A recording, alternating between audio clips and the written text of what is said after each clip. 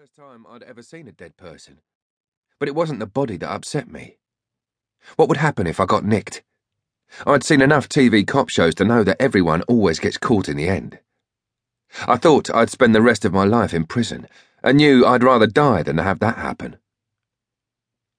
The next day, there were police swarming everywhere on the estate where I lived.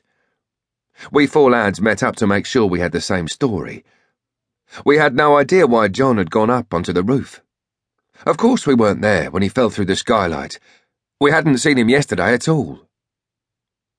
Until then, I'd had an ordinary childhood. I wasn't abused, and I wasn't beaten.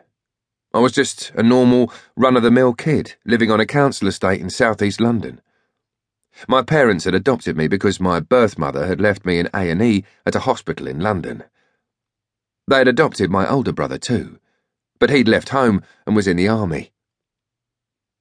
My parents were very busy trying to make a living, so it was great having so much freedom. That was normal for my mates and me. Some kids had to go home when it got dark, or had to ask their mums if they could leave the estate. They were the strange ones, the wimps. Mum and Dad, like all the people on our estate, spent lots of time looking for jobs and never had enough cash to get by. My mum's latest job was in a chocolate factory during the week, and at weekends she did service washes at the laundrette. The old man did any job he could find in the daytime, and at nights he used his old Ford as a minicab.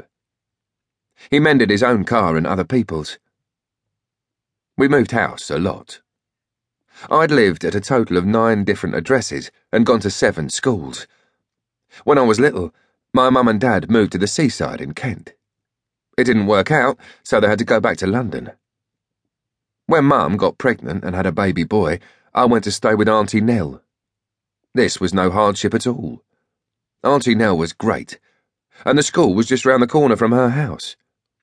Best of all, she used to give me a hot milk drink at night, with biscuits, which were a real luxury for me.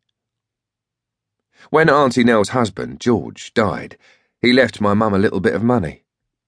She decided to buy a corner cafe with it, but my mum and dad were no good at business, and everything went wrong. Even the accountant ripped them off. We moved into private housing in South London, renting half a house.